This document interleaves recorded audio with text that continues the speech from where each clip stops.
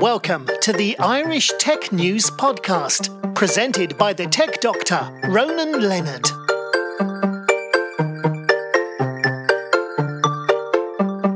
At MoneyConf for another podcast for Irish Tech News. I'm here with Ismail Ahmed from WorldRemit. How's it going, Ismail? Yeah, great. So just a bit of background, because I know you are a person who came as a migrant from abroad over to the UK, and you've suddenly become one of the top influencers in the black community. How did that come about?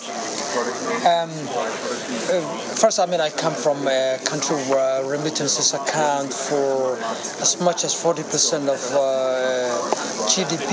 Yeah. So international remittances was something I have always been interested in, even before I left home. Family used to receive remittances. So my brother used to work in the Gulf and so on and so on. When I came to the UK to study, initially I came here to the UK to study at the University of London. I became a sender, whereas before we were receiving remittances. And that was when I got first-hand experience of what hard-working migrants go through, what they try to send money back home, costs and inconveniences of sending money. And that was what led me to think about a better ways of sending money, something that was more convenient, easier, cheaper. And that moment came when some of the successful mobile money services were launched in Africa, in Kenya, where I was working for the UN. That was when I saw how new trends, how technology could help change how a very old industry, which has been offline, could be moved to digital. Because I know that in Africa at the moment, people that haven't got bank accounts are now using mobile devices to share and send money, which is game-changing, whereas in Europe we haven't done that more so compared to them. Absolutely. And in fact, we talk about and say Africa in particular has leapfrogged, and so they are ahead of us in terms of how digital transactions work. And today, economies that are closest to cashless are no longer in Europe. They are in East Africa. A classic case is my home country, Somaliland, which has one of the world's most successful mobile money services. Most successful in the sense of how frequently people use the mobile money service. The capital city, Hargeisa, could claim to be the closest to a cashless economy anywhere in the world. Because once you set up a mobile money account, you wouldn't need to touch cash. And I went back last year for holidays for 3 weeks, and it was the first time in my life that for about 3 weeks I had not touched cash at all. The same in Kenya, the same in Uganda, Rwanda, Tanzania is growing, Ghana. So Africa leads, and we're really seeing that shift towards the cashless economy. And often we're talking about when we say mobile money, people probably think more of an Apple Pay or card-based systems. No, we're talking about somebody with a basic feature phone where the mobile number becomes the account number. And then they use that just like a bank account. But the additional advantage that has is that you can then use to make payments, transfer funds to shops, individuals. You can store your money, and it can do a lot more than what you can do with your bank account. And also, I guess, because years ago, you were talking about cash society, people see you make credit cards where you got in debt. With this, you actually have money, but it's not physical. Exactly. And it's also better for the shops, the merchants, because here we use card scheme, Visa, MasterCard, which are prohibitively expensive for shops because they charge, particularly startups, as much as 2.5% to 3%. People who are doing transactions, whether they are sharing money with individual or business, it's the same. And the money is transferred between one mobile account number to another. And often some of them are completely free, all the charges are minimal. Yeah. And the advantage, particularly for businesses, and here we talk about fintech conferences, that the shop gets the money instantly. It's far better than cash, because sometimes to use the cash you collected to make payments, you need to put that money to a bank account. Yeah. With mobile money, as soon as somebody pays you, you can then use that money to buy something without actually physically going somewhere, and then so on. So you've actually got cash. So it's cheaper, more convenient, safer for both the individuals and businesses. And also, I guess, because basically they're actually using these, they know the money is in the account, less fraud, and also when you go and buy from a vending machine, you don't have to worry about have you got any money. You can just go and use it. Yeah, I mean, I used the example of I live in London, and every time when during the weekends try to take my car for one of those, to wash the car, I often forgot to collect cash. Yeah. Because the person who's doing the car wash doesn't have the system to accept cards because of the complexity. You need an acquiring bank, you need an issuing bank, with all that complexity of accepting cards and the charge involved in collecting payments. When I did the same back home, I was able to transfer somebody to the amount, and the person was able to get the money instantly. So it's really that's the advantage. And I've seen before in Africa they got like a very basic dumb phone. They can use that. Whereas over here, we're thinking to do this, you're gonna have a smartphone, and you don't.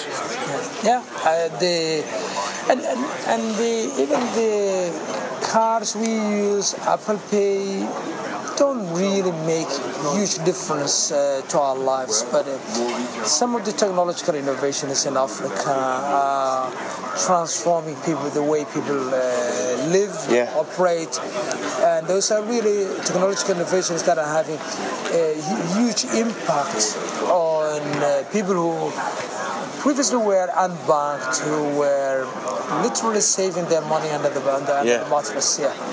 And those are now, for the first time, accessing financial services.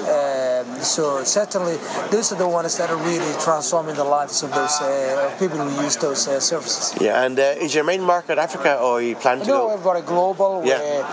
WorldRemit sends remittances from 50 countries to about 150 countries. We're headquartered in London. We're one of the most global fintech players in the world. Raised more than $200 million, and currently we process about 1.1 million transactions a month. We send money to Latin America, Africa, Asia. In fact, our largest receive markets are Philippines, because Filipinos are in every one of our sending countries, including Ireland. Ireland was one of our first markets after we launched the UK. So we have a lot of customers who send money from Ireland, and Ireland is also one of our received markets because of the Irish diaspora. Irish diaspora are everywhere in all our major markets. And so you're trying to become the new basic Western Union? We're the digital version of the kind of a Western Union. Western Union is a traditional company where still their transactions are largely somebody going to an ATM, collecting cash, and then going to a corner shop to pay for the transactions. For us, our customers use our app, and with a few clicks, a few taps, they can transfer anything from a few dollars to a large amount. And how secure and transparent is it? Because of the way we do acquire our customers, if you compare, you mentioned Western Union. Western Union, MoneyGram, the traditional players rely on independent agents who do their, customer due diligence, or what we call know your customer. But those are not their staff, so they're effectively outsourcing what we call the know your customer compliance to people who are are independent agents. We're doing money transfer as a side business. For us, we own our customers. They come to us, and we set the requirements that meet or exceed the regulatory requirements. And in today's world, we capture a lot of data that helps us to detect fraud, prevent fraud. Yeah. We are connected to credit reference agencies like Experian, Equifax, or similar ones in other countries that allows us to seamlessly identify our customers. So we built that capability over the last 7-8 years. And I guess GDPR has become big for you guys as well. GDPR is a major issue for companies that were not regulated. We're regulated in Europe, USA, where we have to get individual state licenses, in Australia, New Zealand, and all those markets.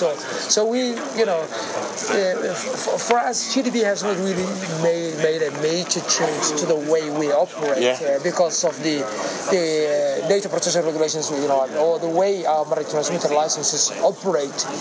I think it was a headache for technology companies that were unregulated. Yeah. And what's your plan for the next 5 years? We'll build a large independent business, so I think in the next few years we are thinking about considering a potential IPO. But at the moment we're really focused on growing our business. I think we're still at the early stage. We're really growing fast.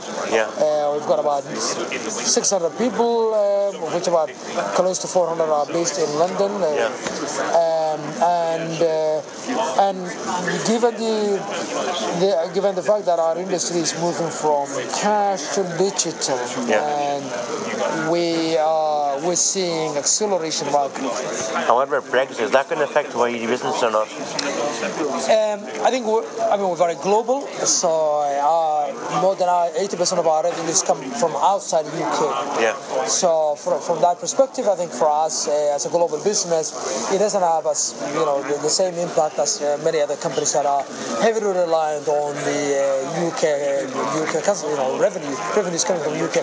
But of course, if we get a hard Brexit, we would consider setting up a subsidiary in one of the other remaining EEA countries. Like maybe Dublin.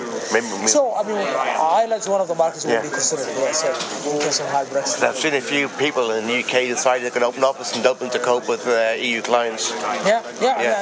So Ireland's one of the markets we'll be considering as well. And anything else like that? I think that covers for me. Okay, thanks so much for that, and have a great day. Thank you. Thanks.